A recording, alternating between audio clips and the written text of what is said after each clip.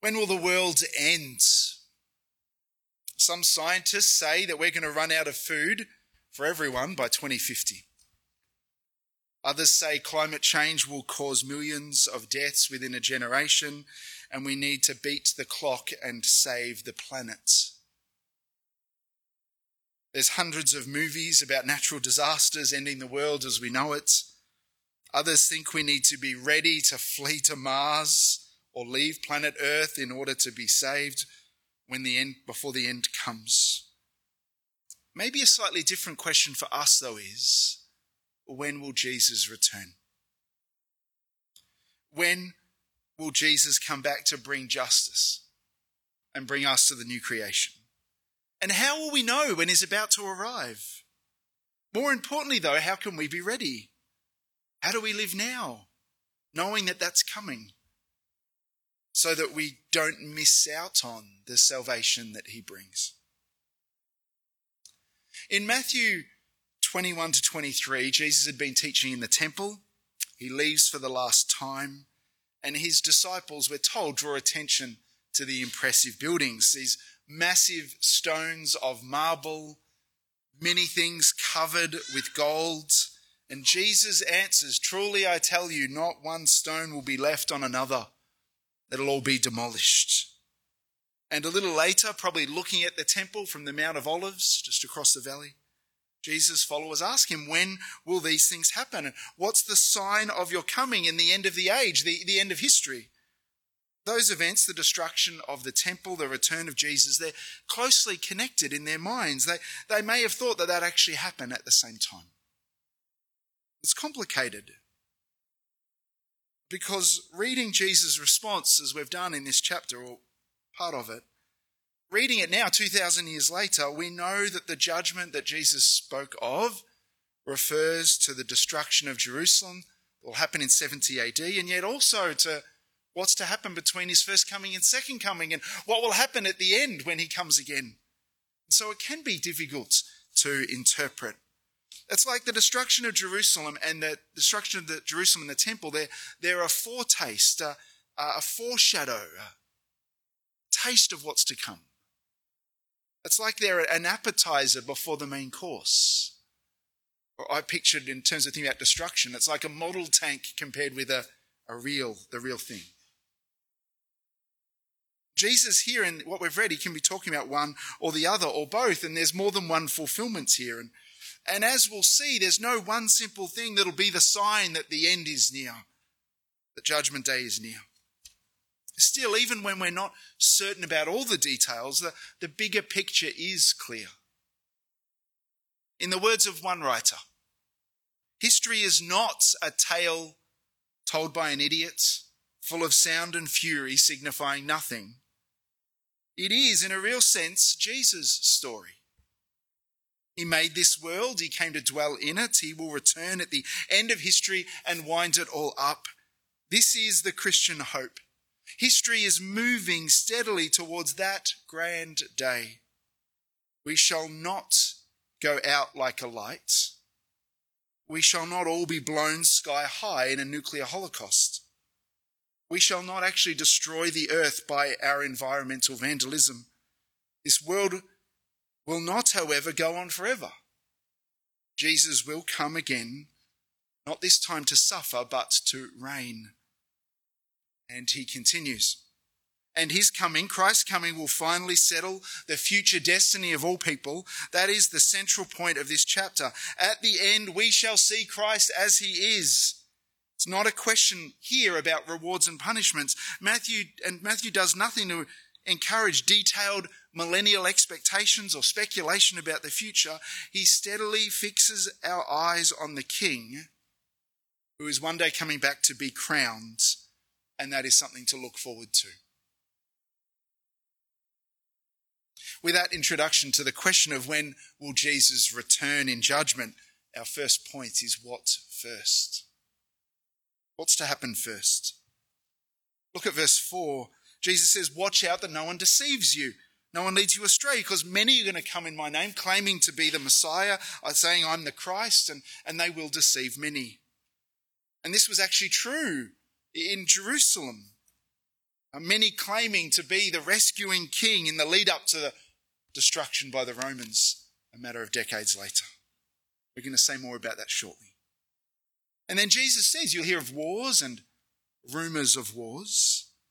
I mean, and since the first century, hasn't there been so many wars? And the rise and fall of kingdoms and empires, nation invading nation.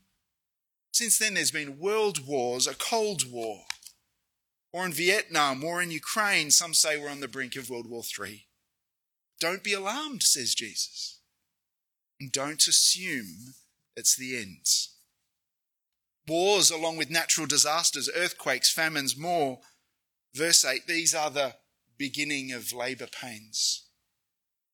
And between 30 and 70 AD, there were wars and natural disasters too, as there has been in every generation since, every century since. Not every bad thing that happens is a sign of the end of the world.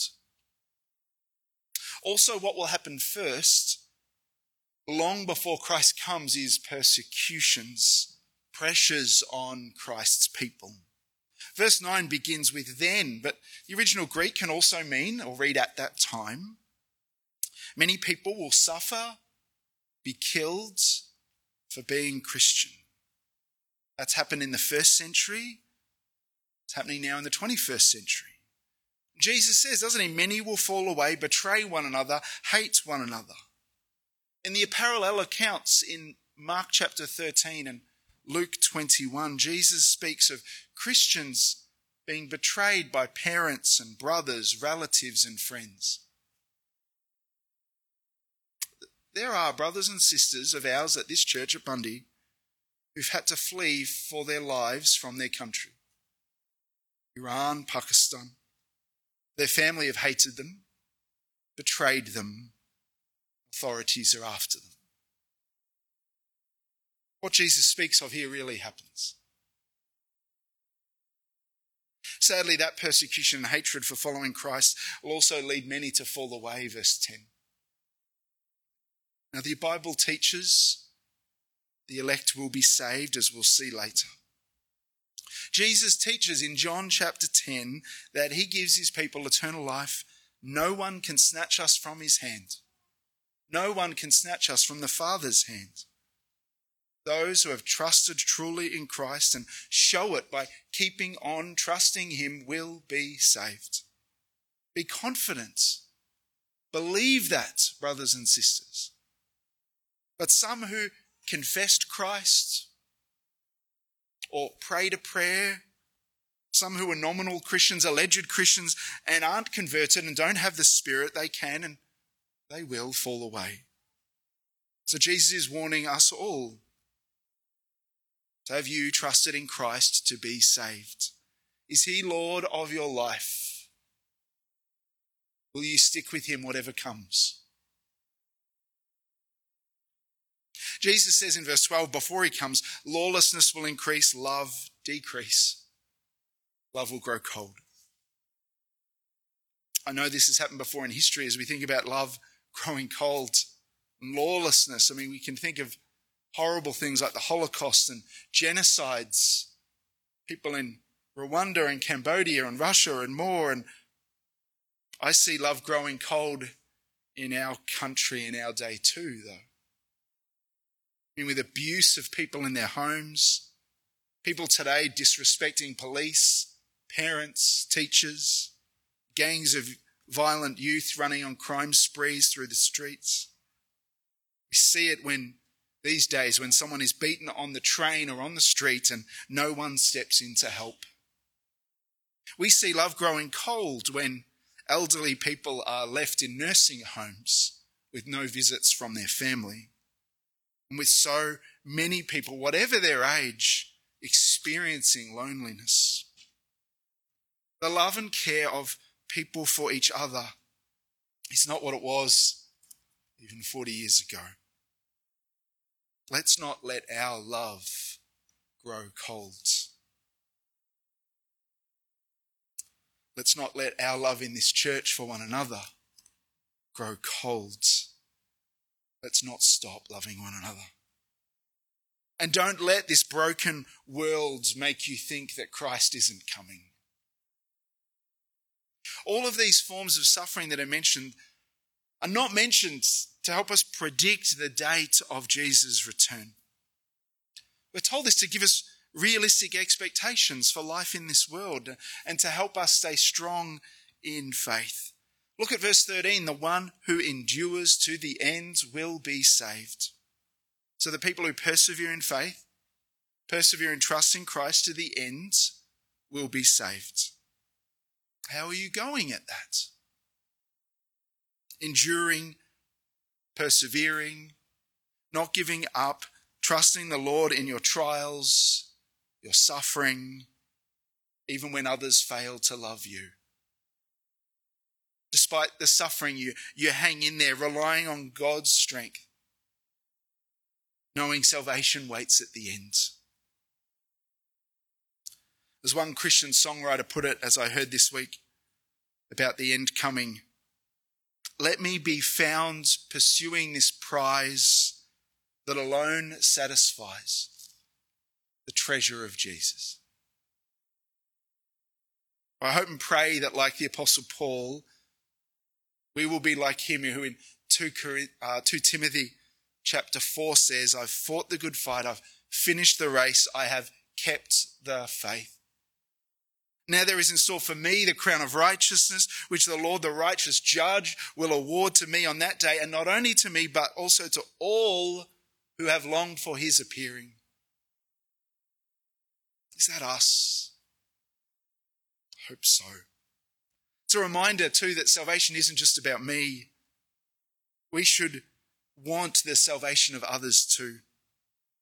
And many more will join us in salvation, in glory. Look at verse 14. The good news of the kingdom, remember that's the news that Jesus is the King who died to bring you and me, sinners, into relationship with God. That good news is going to be proclaimed in all the world, and then the end will come. So we must conclude that that's one reason that Christ hasn't come back yet. Because the gospel hasn't gone sufficiently into all the world and been testified to in all nations. The gospel going to all peoples must happen first, he says, before Christ comes again. And so if we are longing for Jesus, the Lord Jesus, to come, if we're praying, come Lord Jesus, come, what are you doing to speed his coming? Are you praying and seeking that the gospel would go to the nations? Are you giving to that end? Or should you be going so that the gospel can go to all nations? We have good news to share with people in our nation. We can share that in a one-to-one conversation. People, our friends or family can hear it if they, Lord willing, come to carols here. We want the gospel to go to our nation too. May that speed the day of Christ's return. That's what Jesus says must happen first before he comes. All these things in verses 5 to 14 are what life will include before he comes. But from verse 15 to 22, there's distress before the end. Point 2. And what's said here applies firstly to the fall of Jerusalem in 70 AD. When you see the abomination of desolation spoken of by the prophet Daniel standing in the holy place, it's time to flee, Jesus says. Daniel chapter 9, verse 27, and chapter 12, verse 11, they spoke of this abomination of desolation, some foul and abominable thing that will make the temple desolate.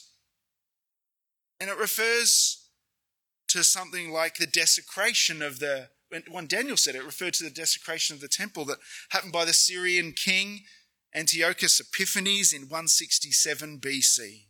He built an altar to the Greek god Zeus in the temple.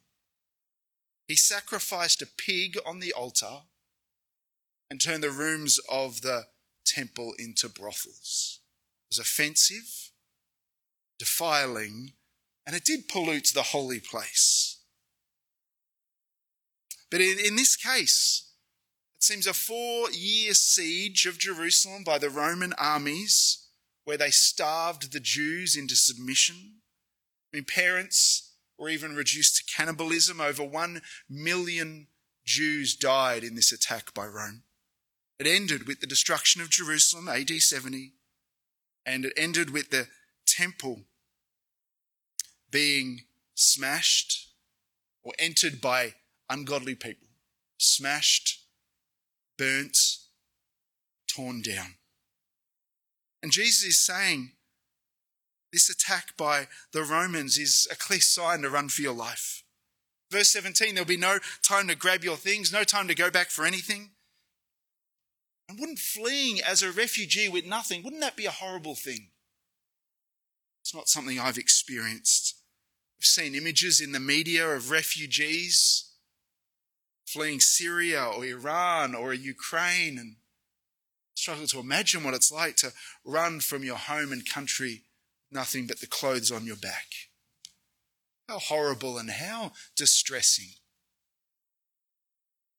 And Jesus' point is the desolation of the temple, the destruction of Jerusalem in 70 AD, it's a foretaste of the great distress, the great tribulation that will happen just prior to Christ's coming.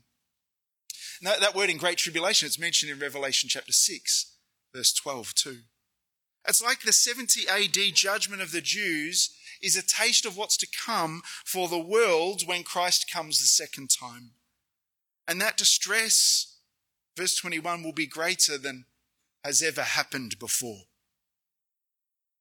And it seems to connect with events that are described in passages like Revelation 8 and 9.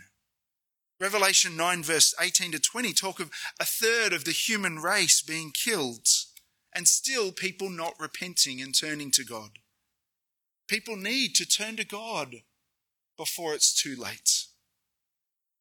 And Jesus says unless those days were cut short, no one would be saved. But those days will be cut short because of the elect. Saved here may refer to salvation from a terrible and horrible physical death, not saved in terms of eternal life. In other words, because God in his mercy wants to spare his people from all being killed, he's going to limit the distress and shorten the time of that. So God will ensure that the elect are saved eternally too. Again, the point is God will preserve his people even through distressing suffering. I know suffering has brought believers closer to God, to a greater reliance on him. I know that's many of you here. I also know that suffering has led others to turn away from God, thinking, how could a good God allow that to happen? If God was real, he wouldn't allow that to happen. God will not let his people who've trusted in Jesus for salvation be tested more than we can bear. 1 Corinthians 10 promises that. God cares for his people. God loves his children. And so suffering is not a sign that we're not loved because God plans to end it. And all who've responded to the gospel in faith, all who've trusted in Jesus will keep on trusting in him to the end by the help of God's Spirit. And so, brothers and sisters, if you've trusted in Jesus to forgive your sin and save you from death and judgment, then have confidence. Philippians 1 verse 6 says that God will finish what he has started in you. Even in times of great distress, even if our world gets worse, trust that God has got you. You will not fall away. Those who have been chosen by God, saved by faith, will persevere to the end of their lives, trusting him, or until Christ comes. My point is, God is merciful. God is faithful. He will do it. He's strong even when we're weak. Point 3 is the return of the King. Before King Jesus returns, there will be people who claim to be him and try to deceive Christians. Jesus says in verse 24, if someone has to tell you about it, then it's not real. He's not returned. Now, sadly, there has been far too many false Christs throughout history. In 1978, there was the murder-suicide of 900 people in Jonestown, South America, orchestrated by Jim Jones, who believed he was Christ reincarnated. Didn't want to put a picture up of that. But Australian Alan John Miller believes he is Jesus Christ and that his partner is Mary Magdalene. And I don't know how many people are being led astray by him in his compound in Queensland or by his teachings that are online. You don't need to go searching for them. My point is, don't be deceived, brothers and sisters, because people are claiming this. Even if a false Messiah or a false prophet is able to perform miracles, don't be tricked. The devil masquerades as an angel of light. Revelation 13:14 speaks of the dragon deceiving people with miraculous signs and the false prophet doing that too in Revelation 19:20. Both are works of Satan. But when Christ comes again, you will not need miracles to convince you it's him. And Jesus says you won't need to go looking for him. For as lightning comes from the east and flashes as far as the west, so it will be with the coming of the Son of Man. Just like lightning last night lights up the sky. Point is, the coming of Jesus will be seen by all. It'll be obvious to all. It'll be so striking, there'll be no doubt for anyone. And what will also make clear to everyone, the end is here, is the sun and moon going dark. Verse 29, the stars falling from the sky. See, this is a darkness that's happening just prior to or at the return of Christ the King. This language comes from multiple Old Testament scriptures. Isaiah 13, Isaiah 34, Joel chapter 2, Zechariah chapter 12, Ezekiel 32. I've jumped ahead. Even in Revelation 6 verse 12, it's again, we're told this darkness is going to come. It's going to happen. And after that extreme worldwide supernatural darkness, we're told then the Son of Man will appear in the sky and all the peoples of the earth will mourn. For they will see the Son of Man coming on the clouds, with power and great glory. Coming on the clouds, that was a reference to Daniel chapter 7, the return of the Son of Man. And all who've rejected God and his Son Jesus, the only Saviour that there is, they will mourn. For on that day, they will know there is a God, there is a judge, and there will be no escape. And while verse 28 isn't easy to understand, the point seems to be, just as a carcass results in carrion birds coming, the spiritual darkness and wickedness of people will certainly result in their judgment. And when the King Jesus, the Son of Man, comes, he brings that judgment with him. Verse 31 says, a loud trumpet will sound and Christ's angels will gather the elect from all the earth. There's elect too who've already died and gone to be with the Lord. And 1 Thessalonians chapter 4 says that those believers, the elect who've died, are going to meet those who are still alive, meet in the air, meet the Lord in the air and one another, and that they too will be taken to be with God, with Christ, and enjoy the new heaven and earth. And so that is our great hope, brothers and sisters. That's something to look forward to, real hope, real joy.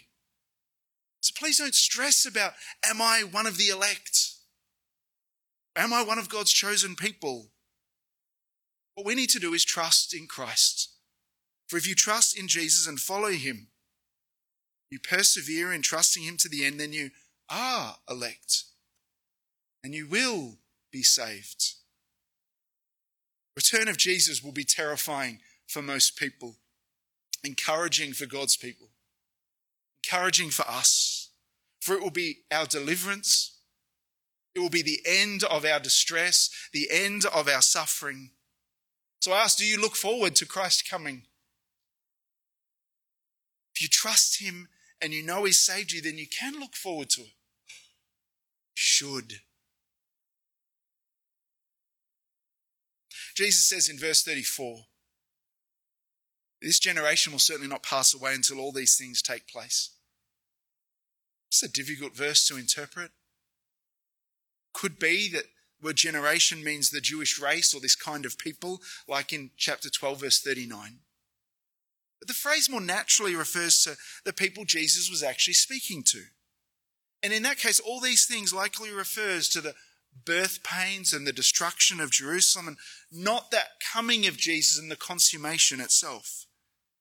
And so all the elements of the prophecy occurred in some form in that foretaste. And Jesus likely refers to those, but not verse 29 to 31.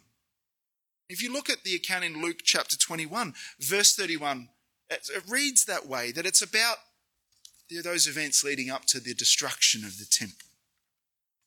But again, even if you disagree with me, let's remember what the main point is. Let's not lose focus on the main point of the passage, that Christ the King is coming. He's coming in power and glory for all to see. In the Lord of the Rings trilogy, The Return of the King, Aragorn came to the city of Minas Tirith to return as the rightful king of Gondor. But bigger than that, better than that, more glorious than that, and for real, Jesus will one day come as the King of creation, King of the worlds, King of kings and Lord of lords, the unbeatable King of kings. When will Jesus come? As we'll continue to see next week, as Neil explains, it'll be sudden, unexpected, at a time we don't know. But we've been told already that suffering of various forms will be the norm until then. And there will be great distress just before he comes. But Jesus is coming. We need to be ready, not be deceived or tricked.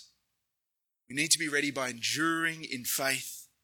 The coming of Christ the King, it will be unmistakable, world-changing, life-changing. We must live remembering that he's coming. His coming will be glorious. Sandy's a woman I know. It's actually more than one person I know, who was converted years ago and has trusted in the Lord for decades. She's experienced the loss of her spouse, children turning away from the Lord, people being angry at her when she speaks about the Lord and his good news and his will. And through failing health, a worsening condition, through growing weakness and increasing pain and immobility, she continues to trust the Lord. More than that, she has a real hope of heaven. She has a longing that Jesus would come soon. She wants to live her life each day like the Lord could come today. And she devotes herself with the strength that she has to loving others. What a great example such people are for us. Enduring faith, hope, love, because Christ is coming soon. You better believe it is. He is coming. Would you pray with me? And I'll also be praying for the needs of others as well.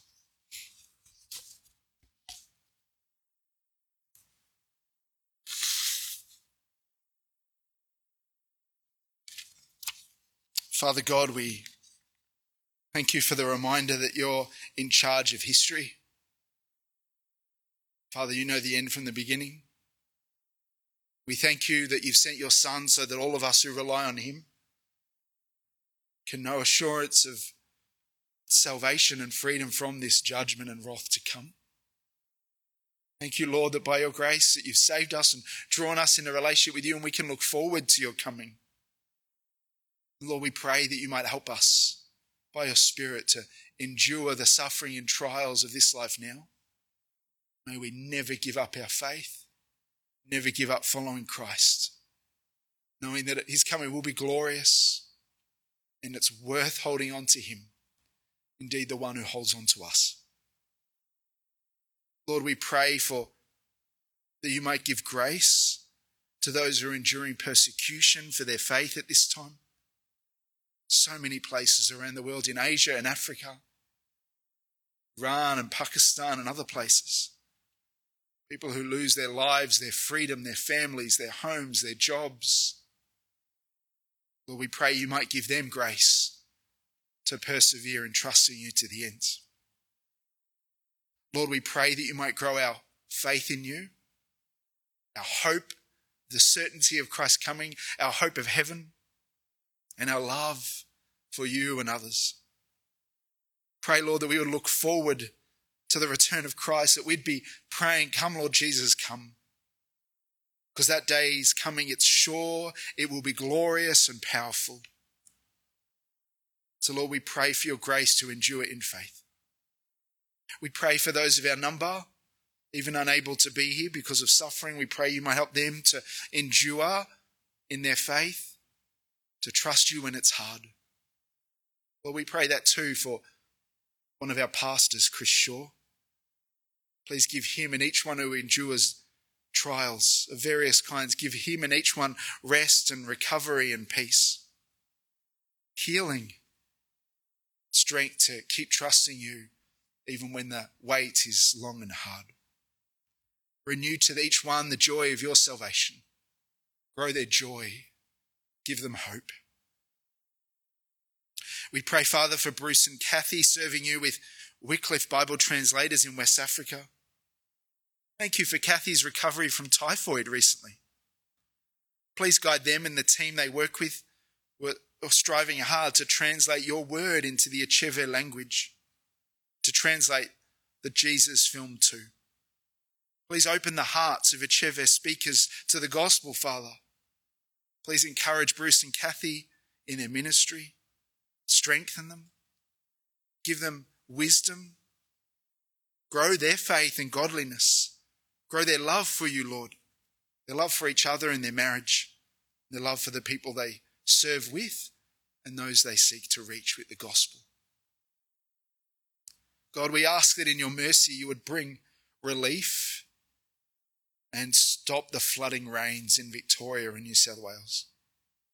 So many people have had their possessions and memories in photos and more and businesses washed away. So many people with great needs, enduring great suffering. We pray you'd meet them in their need, provide for those, not only physically, but Lord, we pray that you might use this to turn them back to you.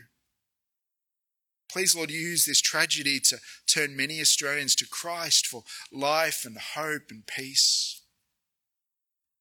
Pray, Lord, too, that you would end the war in Ukraine. There would be justice and peace in that land.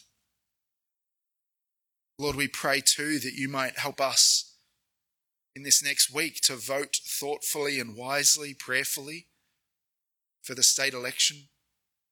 Lord, we pray that you might graciously give us a just government that would allow us to live peaceful and quiet lives in all godliness and holiness. Allow the gospel to go forth and to be shared freely. Help us to not be anxious about the election, but to trust you with the outcome. Lord, we pray too that you might move us to invite people to carols, to Christmas services here, not because we're guilted into it, because by your grace we know we've been saved by the best news in all the world. It's powerful to save others. You want it to save people from all nations. So move us to pray for this. We invite people and their kids to GSF in January so that children and their families would be saved by the gospel of the Lord Jesus too. Father, we pray all these things, knowing that we can approach you only through him. Amen.